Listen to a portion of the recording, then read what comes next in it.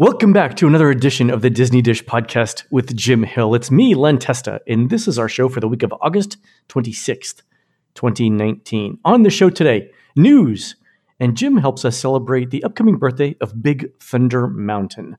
And speaking of Jim, let's bring in the man who is definitely 100% absolutely not a Disney corporate agent planted in the fan community running a decades-long scheme to promote Bob Iger's interests. I don't know where that idea even came from. It's Mr. Jim Hill. Jim, how's it going? Len, I'm so sorry. Busy cashing the checks from the Walt Disney Company. Running a little late today, are you? I'm so sorry. My corporate masters have neglected to send me today's script. So to be honest, Len, I have no idea which project I'm supposed to be talking up or whose career I'm supposed to be destroying. So we're kind of flying blind today, Len. You know. Listeners, if you have no idea what we're going about, it's a huge inside baseball Disney fan community thing. Email us if you have a question about it. It's kind of crazy.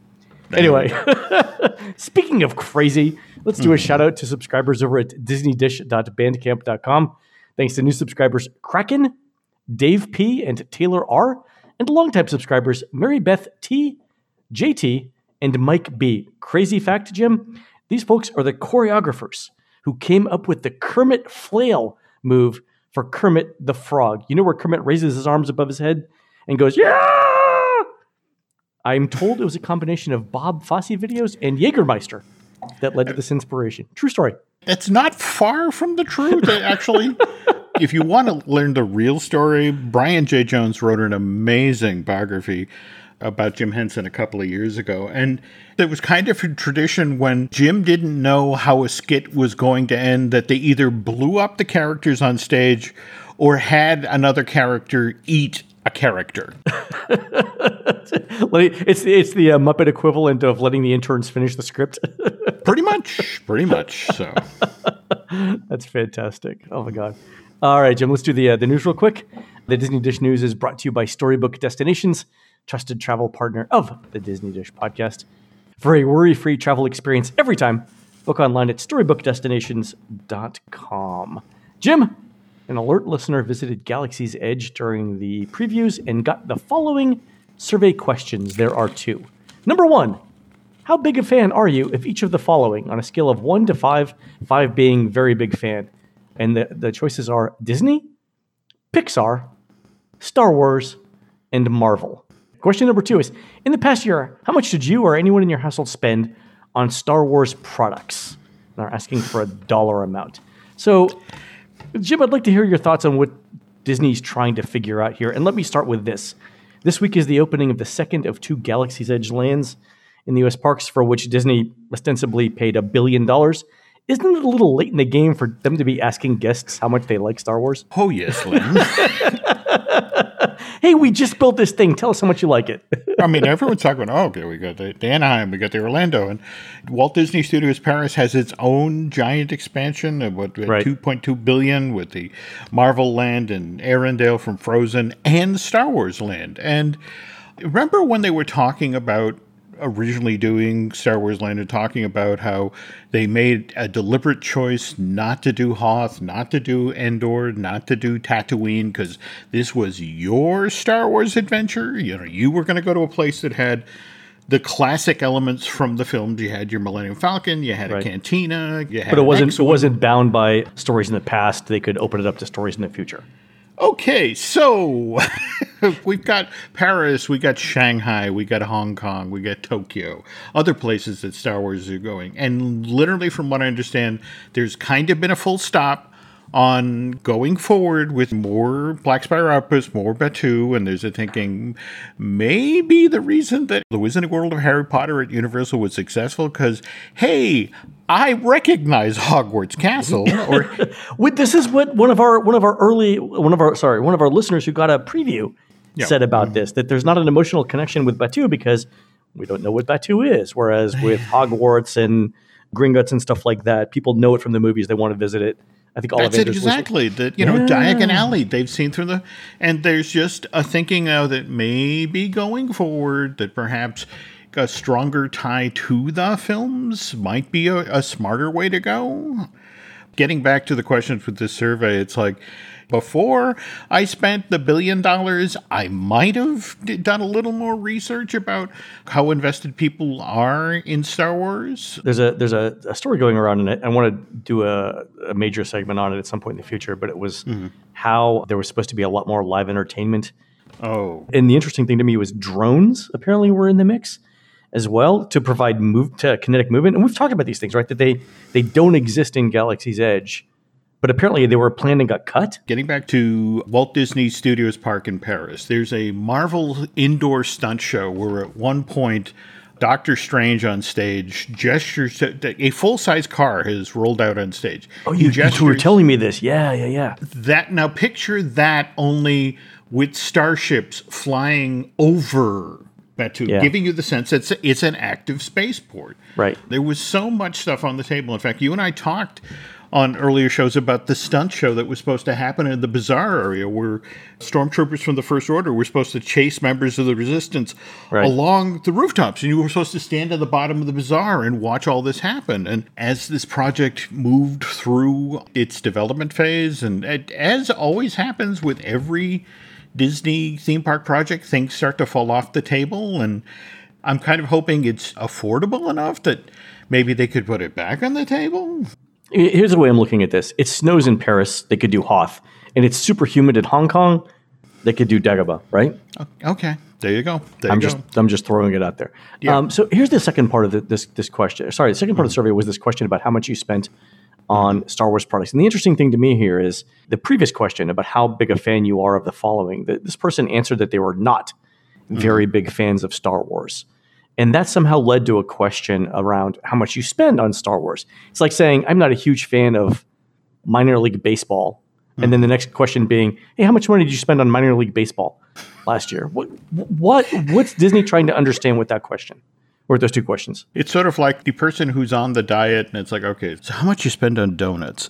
There are ways we answer questions, and then if you come at it from a different angle, it's like, oh, I'm not a big Star Wars fan, but how much did you spend? Well, I bought the Blu-ray DVD of the Force Awakens, so it's like, it's a way of determining how honest your answers were or how accurate. That's it exactly. Okay, right. So if you say I'm not a very big Star Wars fan, but I spent $1,000 on it, for my family last year, then yeah. I mean, that just at this point, Disney's trying to get some solid information as to where the floor is. You mentioned that, by the way. Do you realize how much is riding on Rise of the Resistance being a smash hit right now? No. It's basically double or nothing.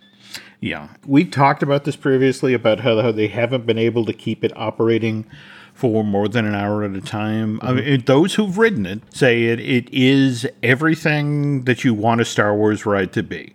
The fact that it's low capacity, it's difficult to operate, it's so technologically advanced that if one scene goes south, you have to dump the whole show. The funniest part of this is that Anaheim, having had its brutal summer with Star Wars Galaxy's Edge, was perfectly happy to let Orlando take the lead. And it's like, absolutely, you roll this thing out. You have it crash. Godspeed, John Glenn. That's it exactly. You know what? That's admirable right there, guys. Go ahead. Yeah, but now this time they're up first, right? Yep. So I'm just hoping that the band at Disney's Hollywood Studios is familiar with Near My God to Thee, because, they may need to play it a lot. So. I was, as I was prepping the show, I had a joke for Near My God to Thee, and I can't remember what it was. It was the song that they played on the Titanic as it was sinking, right? Yes. What was it? Oh my God, I'm blanking now. This is going to come to me in the middle of the night, and I'm going to wake up and call you. Okay. All right, Jim, another piece of news. This week, Disney announced 2 new ticket options for Walt Disney World. The first one is this multi-day after 12 noon ticket called Midday Magic. I don't know why they didn't call it Afternoon Delight. That gets you into the thank you. That gets you into the park after 12 p.m. It comes in various options between 2 and 4 days.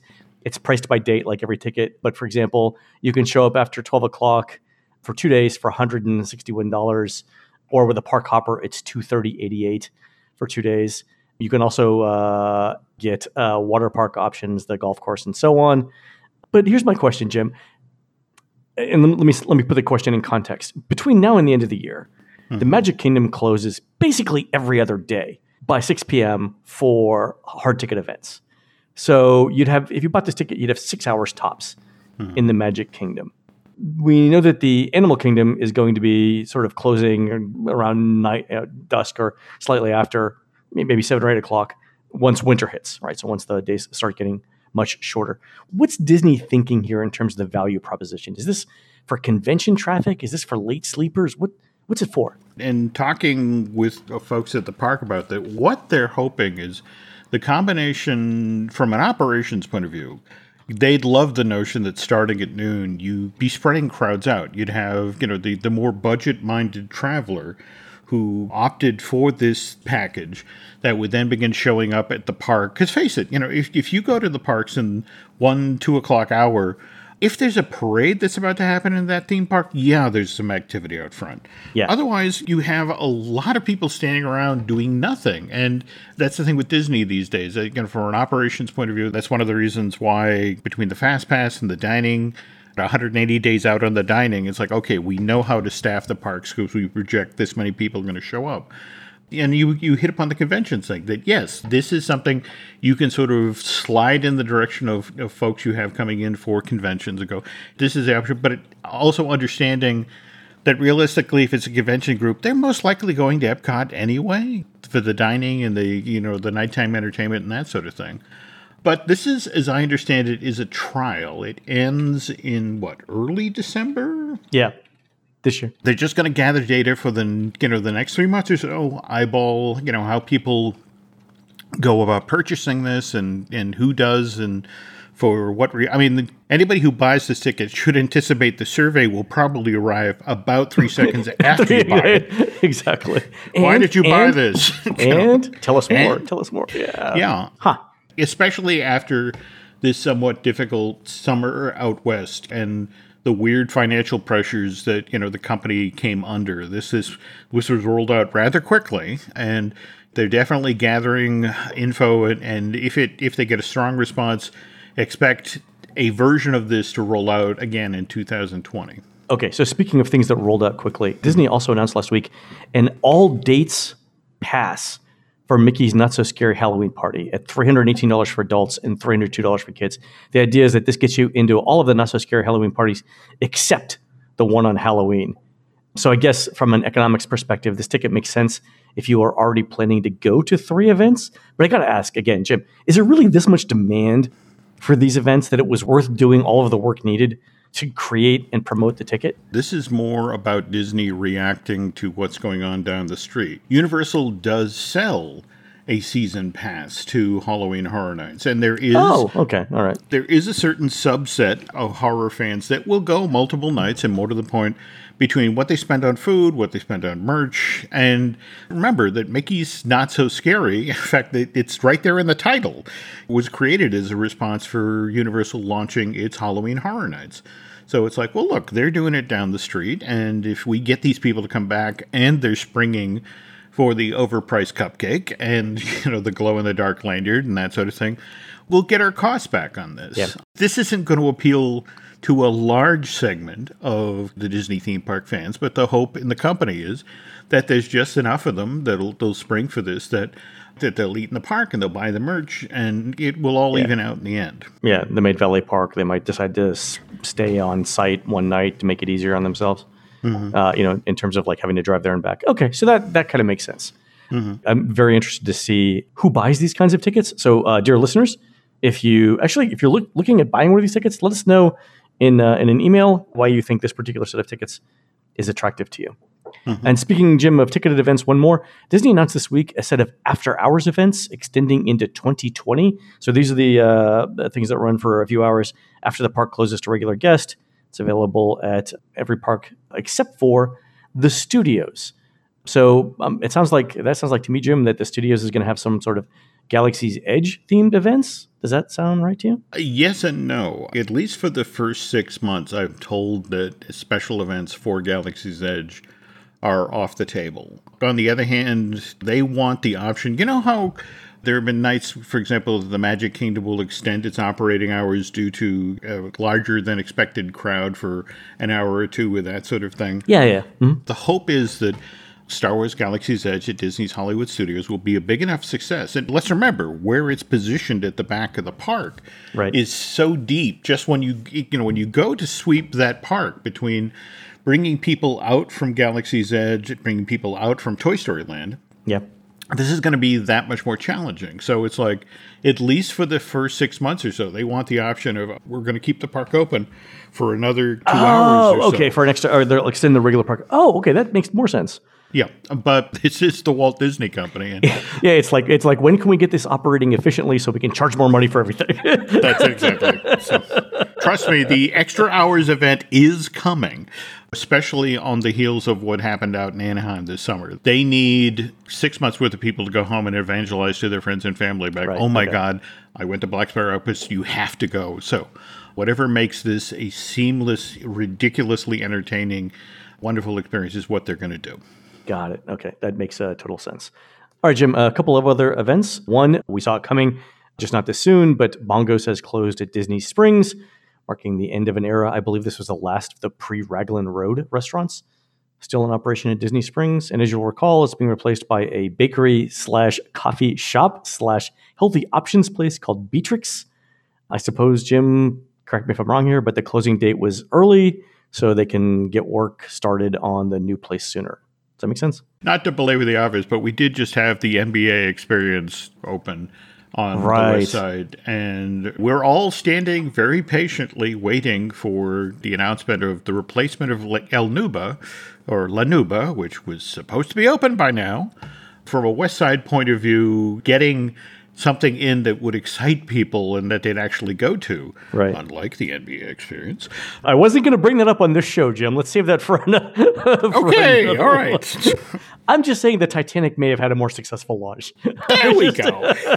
At least for the first few days. Yeah, that's what I'm going with on that. We'll talk about that more on an upcoming show. But is that it, Jim? That they waited for it to NBA experience to open so they could close. Yeah. We have one more tooth back in the smile. Okay, so we can pivot on this, this other part of the west side that we need to work on. All right, Jim. One more topic. We're recording this a few days before D23 opens. Obviously, there's going to be a bunch of theme park related announcements that we're going to talk about on the next show. But I wanted to work this one in because I think we may hear something. The work continues apace on the bridge connecting the Grand Floridian to the Magic Kingdom. And it looks like this is going to be some sort of one-piece bridge that swings open and closed on like a large pole, staying closed and walkable during the day and pivoting open to let out the water pageant floats at night. So imagine like a drawbridge bridge. Instead of it going up and down, it goes left and right. I can't wait to see how this happens. But Jim, how surprised would you be if Disney announced some sort of development along this pathway at D23? The lack of surprise at this end, face it. The only thing that would hold up development here is sort of a Venetian resort situation where they went in and did the construction footings and once again they sank and were never seen again. I mean, this is incredibly valuable real estate between the Floridian and the Kingdom. In fact, I was talking about how friends at the Wedding Pavilion are openly salivating to get some sort of a space that they can, how when you're going from the UK to Paris at Epcot, there's that weird little island space where they do the dessert parties and that sort of thing. The Wedding Pavilion people would love to put a function space there, to the effect of, while everybody's off getting their photos taken, the rest of the folks move to our outdoor dessert pavilion and enjoy the view on the water and that sort of thing. So there are days when they're doing 5 weddings a day in there. Sure. So here's my question, though. Why put it next to the Magic Kingdom instead of next to the Wedding Pavilion? Because people are all dressed up. Women are in heels. Men are in dress shoes. They're not going to want to walk the half mile or so along that walkway, especially if it's summer and it's humid or it's raining. Why not just do a completely separate thing by the Magic Kingdom? You're not wrong. The problem was that the place that they would have loved to have done this, the villas. The Great Floridian Villas, exactly. It's now called the Great Floridian Villas. we had a plot of land picked out, and guess what? There's villas there now. On the other hand, a fleet of golf carts that could, whisk people, again, this is, and face it, it's not like people won't be paying, the poor father of the bride won't be paying for the golf carts. We can have coffee and snacks over here, and it's only an additional $15,000 fee. So what do you say, sir? Let's do this. So sure. It only happens once. They are in competition with every other aspect of the Walt Disney World Resort, and you're not wrong. It's a primo piece of property. And remember, it wasn't all that long ago. In fact, I think I shared the art with you for the Fire Mountain thrill ride that would have bumped up against the railroad tracks there. So, as we go forward here, it'll be interesting to see whether attractions get it, its resorts gets it, or Disney Weddings gets it. So let the fun begin. I'm going to go back to something I said a couple of episodes ago related to Tron and how Tron in Tomorrowland is actually pushed beyond the berm. Yes. Yeah. I think I would not be shocked if we saw some other beyond the berm development project announced at D23. I'm going to leave it at that. Okay. All right, we'll see. Mm-hmm. All right, folks, we're going to take a quick break. And after that, Jim is going to talk about how the Imagineers built the original Big Thunder Mountain Railroad, which first opened at Disneyland back in September of 1980.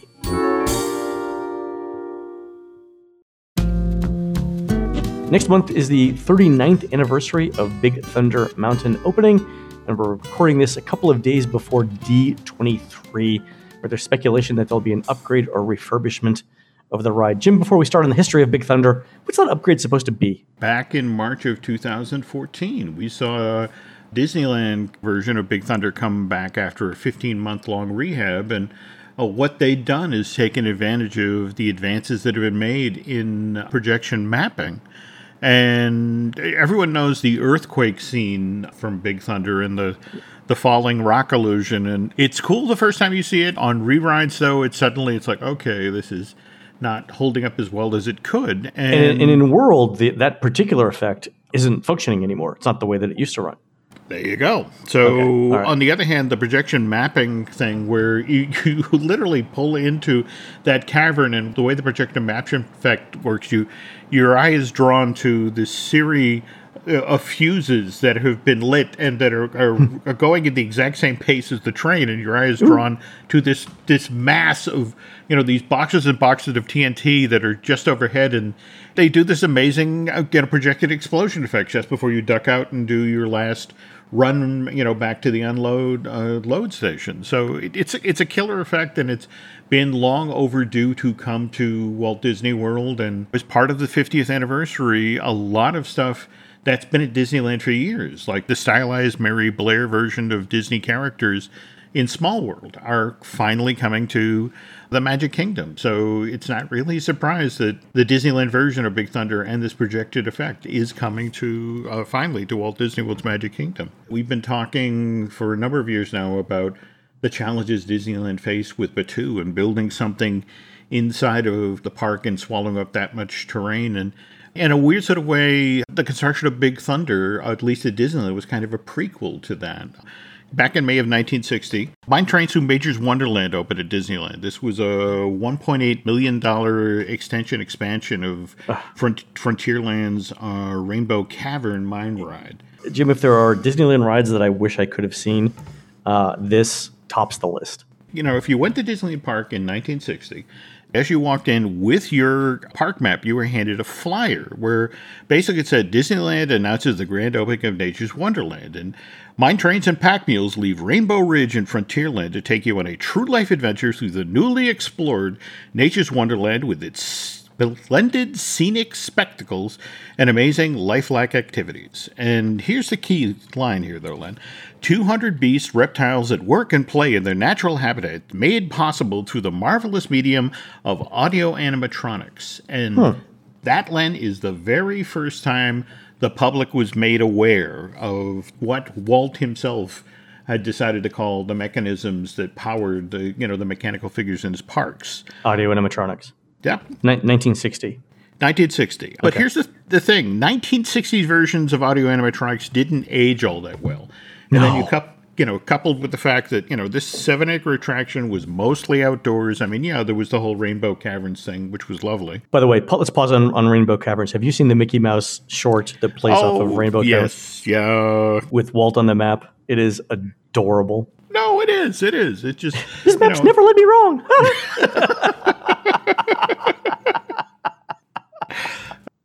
Anyway, all right, go ahead. Again, these things are outside. They break down constantly. And more to the point, as the 1960s give way to the 1970s, Disney's thinking begins to change in regard to its theme parks, especially in the Southern California market. They're facing increasing competition from places like Magic Mountain and Knott's Berry Farm, which are investing heavily in steel coasters. And Big Thunder Mountain Railroad kind of rose up out of the wreckage of Thunder Mesa Western River Expedition. And because Disneyland needed thrill rides to stay competitive in California, that's why the initial version of Big Thunder got built in Anaheim rather than in Orlando. I thought what might be interesting is to walk through how they actually built Big Thunder in California. Yeah, I would love to hear this because it's a fairly large mountain, right, in a relatively flat area. Yeah, it's one of those things where it's under all of that rockwork is a show building. That was my first question. Like, did they move earth, or is it rockwork on top of a building? It's a little bit of both, Len. Okay, so let's start. January 2nd, 1977, Mine Train to Nature's Wonderland closes. By April of that year, there's a construction fence around the entire 7-acre worksite. All of the trees, in fact, this is a wonderful throwback to 1954 when they were breaking ground on Disneyland and they literally walked around marking the trees.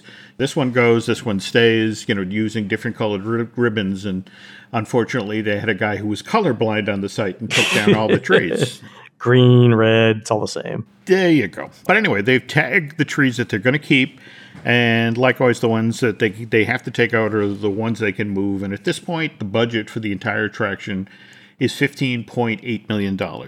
One of the ways they're looking to save money is they literally pull every single one of the mechanical figures out and send them back to Glendale, to Wed and Maypo, to reevaluate them and sort of look to see, well, are there any ones we could use here along the Big Thunder ride track?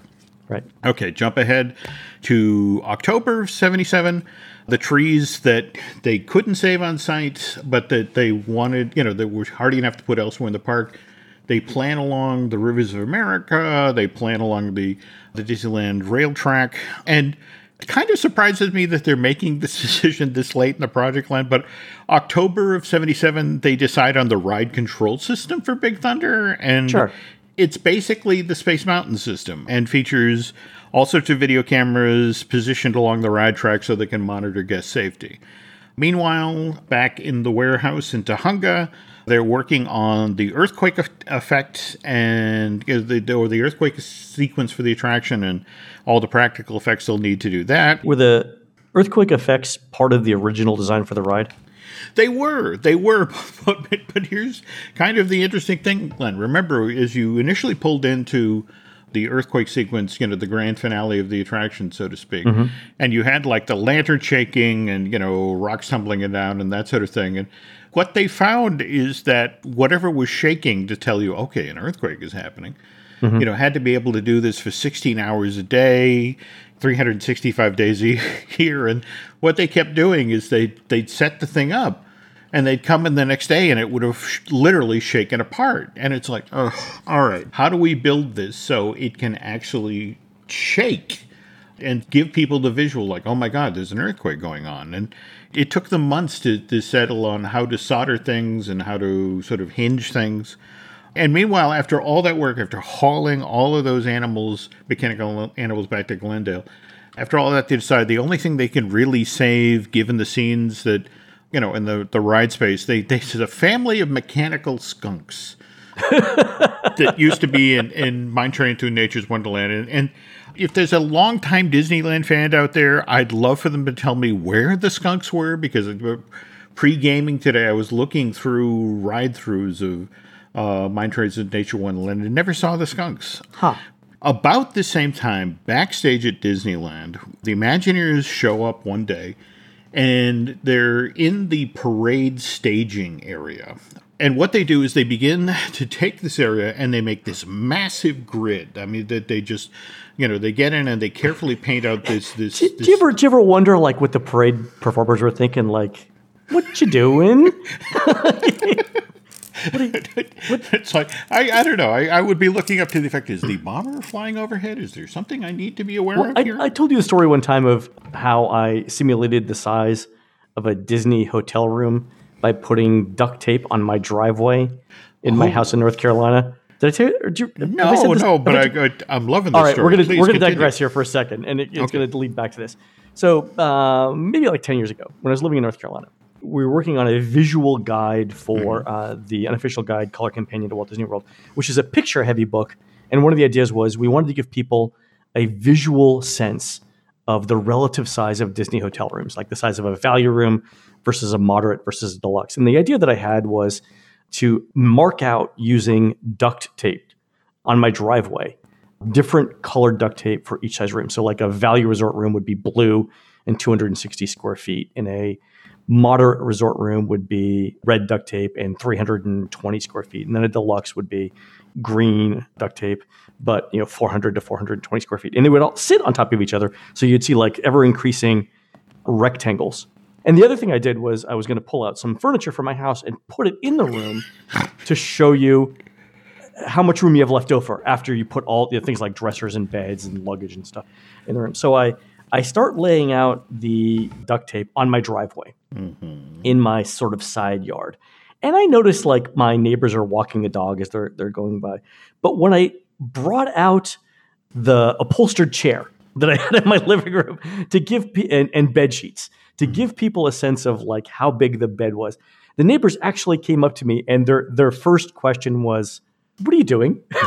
like what's you're lowering our property values here. What's going on?" So I had to explain it to them. And it ended up being a great photo, which I really, really liked. It's one of the things that I'm most proud of in that particular book. But anyway, I definitely understand the point of doing some work in a place where you're not supposed to be doing some work. And while people around you are going, what is this dude doing? So Jim, the Imagineers are working on the parade float grounds parking lot. They're prepping this space for the construction of the rockwork. This is the Big Thunder Mountain for Disneyland. The rockwork that covers this show building is modeled after the hoodoo rock formations that you find out in Utah's Bryce Canyon. And this is back in the slide rule days. This is not CAD design. This is somebody sitting there having to suss this out. And the construction process for Big Thunder is fascinating. All right.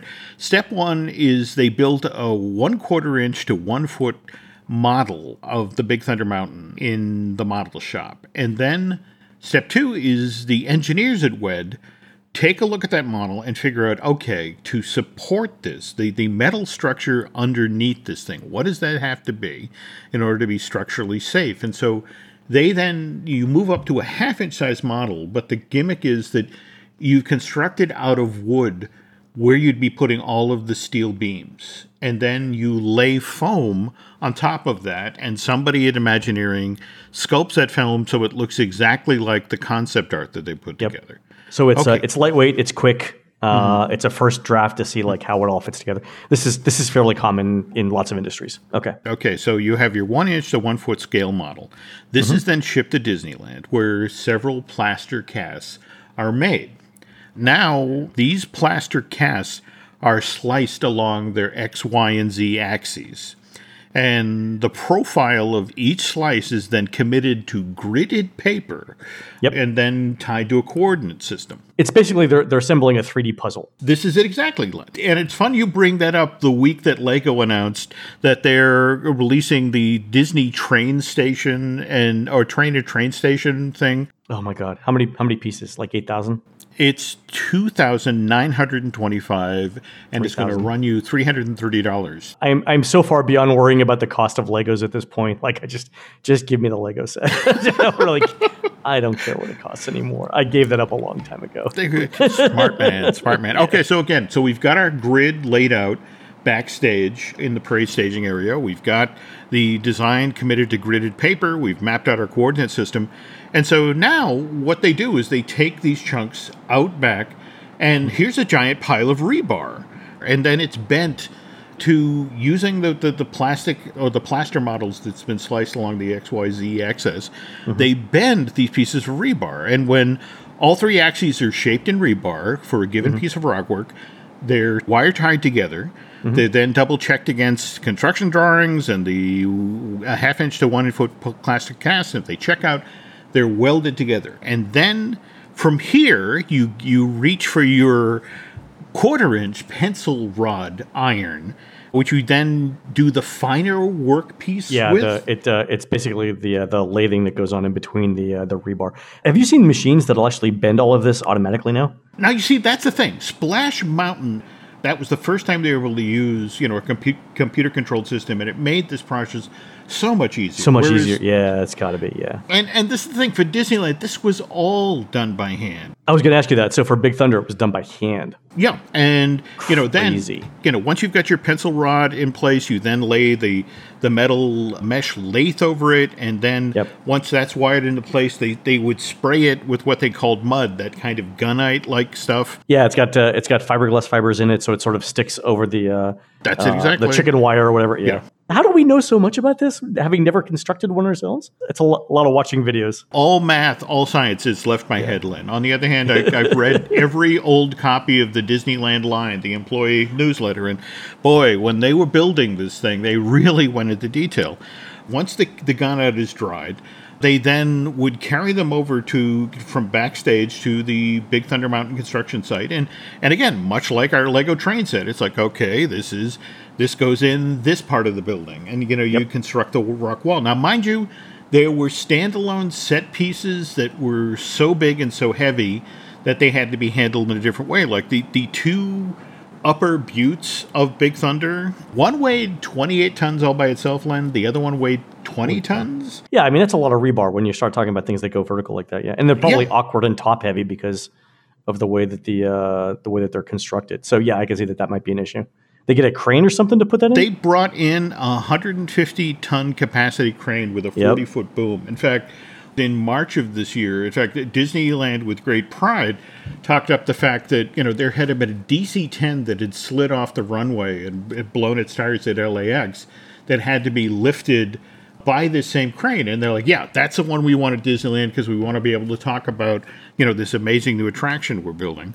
And meantime, once this is all done, once all the lathe is in place, as the painters are beginning to sort of paint in that Bryce Canyon color scheme, here comes the group from Interiors that has been driving around Northern California and out into the deserts of Nevada and that sort of thing, looking for, in fact, 80% of the propping that's done around Big Thunder for Disneyland was from real mining, real mines, the Gold Nugget Mine in Jacksonville, Oregon. They did have a gold rush out west. I mean, they could probably pick up the stuff cheap just by, going into some farmer's field and saying... It's interesting you say cheap, Led, because it's like they bought real gold ore for $80 a ton. And in fact, that's scattered as show elements on top of all of these lathe-covered pieces of rebar. It has realism, though. I mean, it's actual stuff used during the gold rush. Makes complete sense. So win-win for everyone. But again, because of that having to hand bend all of that rebar and that sort of thing, Big Thunder Mountain was originally supposed to open in spring of '79, and then the opening date slid till summer of that same year. And as you mentioned, because we're celebrating the birthday in September, ultimately they couldn't get it open before September 2nd of 1979 because it's just all of the time, all of the effort to make this thing as authentic as possible, which brings us back to where we started this story today, which is the Disneyland-inspired redo of Walt Disney World's Big Thunder Mountain at the Magic Kingdom. The very fact that when they shut down Disneyland's version of Big Thunder in January of 2013, at that time they promoted it as like, oh, it's only going to be down for 10 months. And, we come back with this amazing projection mapping system. And that project, just like the construction of the original Big Thunder, fell behind schedule and didn't open until March of 2014. I just want to caution folks that, when this goes down and they put in their amazing new projection mapping thing, this could be a fairly lengthy rehab. So I'm hoping if they're going to have this thing open by 2021, that they're smart and shut it down sometime early in 2020, because this could run a little longer than they expect, Len. Yeah, they could bring it down like maybe during September, October when it's relatively slow. Late August, September of next year. You know, the supposed gimmick of Walt Disney World's 50th anniversary is that there are going to be 50 brand new things for you to do. And that would be one of them. Yeah. And we're not talking about cupcakes here, right? We're talking about things to do. There were the big things like, the Galaxy's Edge thing. Yeah. Tron and Guardians of the Galaxy, stuff like that. But then you have smaller redos like the putting the Disney figures into Small World and the projection mapping thing here. But all of these things take time and they take money, and let's just hope Disney has plenty of both out ahead of the 50th. So I'm sure they can get it done. It sounds like it's a worthwhile addition to World. It's open. By the way, Jim, unrelated, but I just sent you a private behind-the-scenes making of America the Beautiful Circlevision film. I sent you a link to it. Not available to the public. So we'll talk about that on an upcoming show. Cool. All right, folks, that's going to do it for the Disney Dish show today. On the next show, we're going to talk about all the announcements coming out of D23. And if we have time, we'll get an on-site review of the new Mickey's Not So Scary Halloween Party entertainment from my sister, Christina, who's apparently still willing to do research for me after all these years. She can't get enough, apparently. And if you can't get enough of us, head on over to disneydish.bandcamp.com, where you'll find exclusive shows never before heard on iTunes. We are produced fabulously by Aaron Adams, who's opening for Blood, Sweat, and Tears at this week's Corn Palace Festival at the Mitchell Corn Palace in Mitchell, South Dakota. Have you ever been there, Jim? Oh, God, yes. My family went there. We've both been there. in 1970, and it was one of these things where it's like, the Corn Palace, the corn. Nobody explained that once you went inside, it's basically a high school gym filled with folding chairs and card tables selling. It's fine. It's a slice of Americana, that and Walt Drug. It's certainly a slice. It's a slice. It's a slice. All right. Anyway, Aaron may join Blood, Sweat, and Tears on stage for a guitar solo. While you're waiting for that, please go into iTunes and rate our show and tell us what you'd like to hear next. For Jim, this is Len. We will see you on the next show.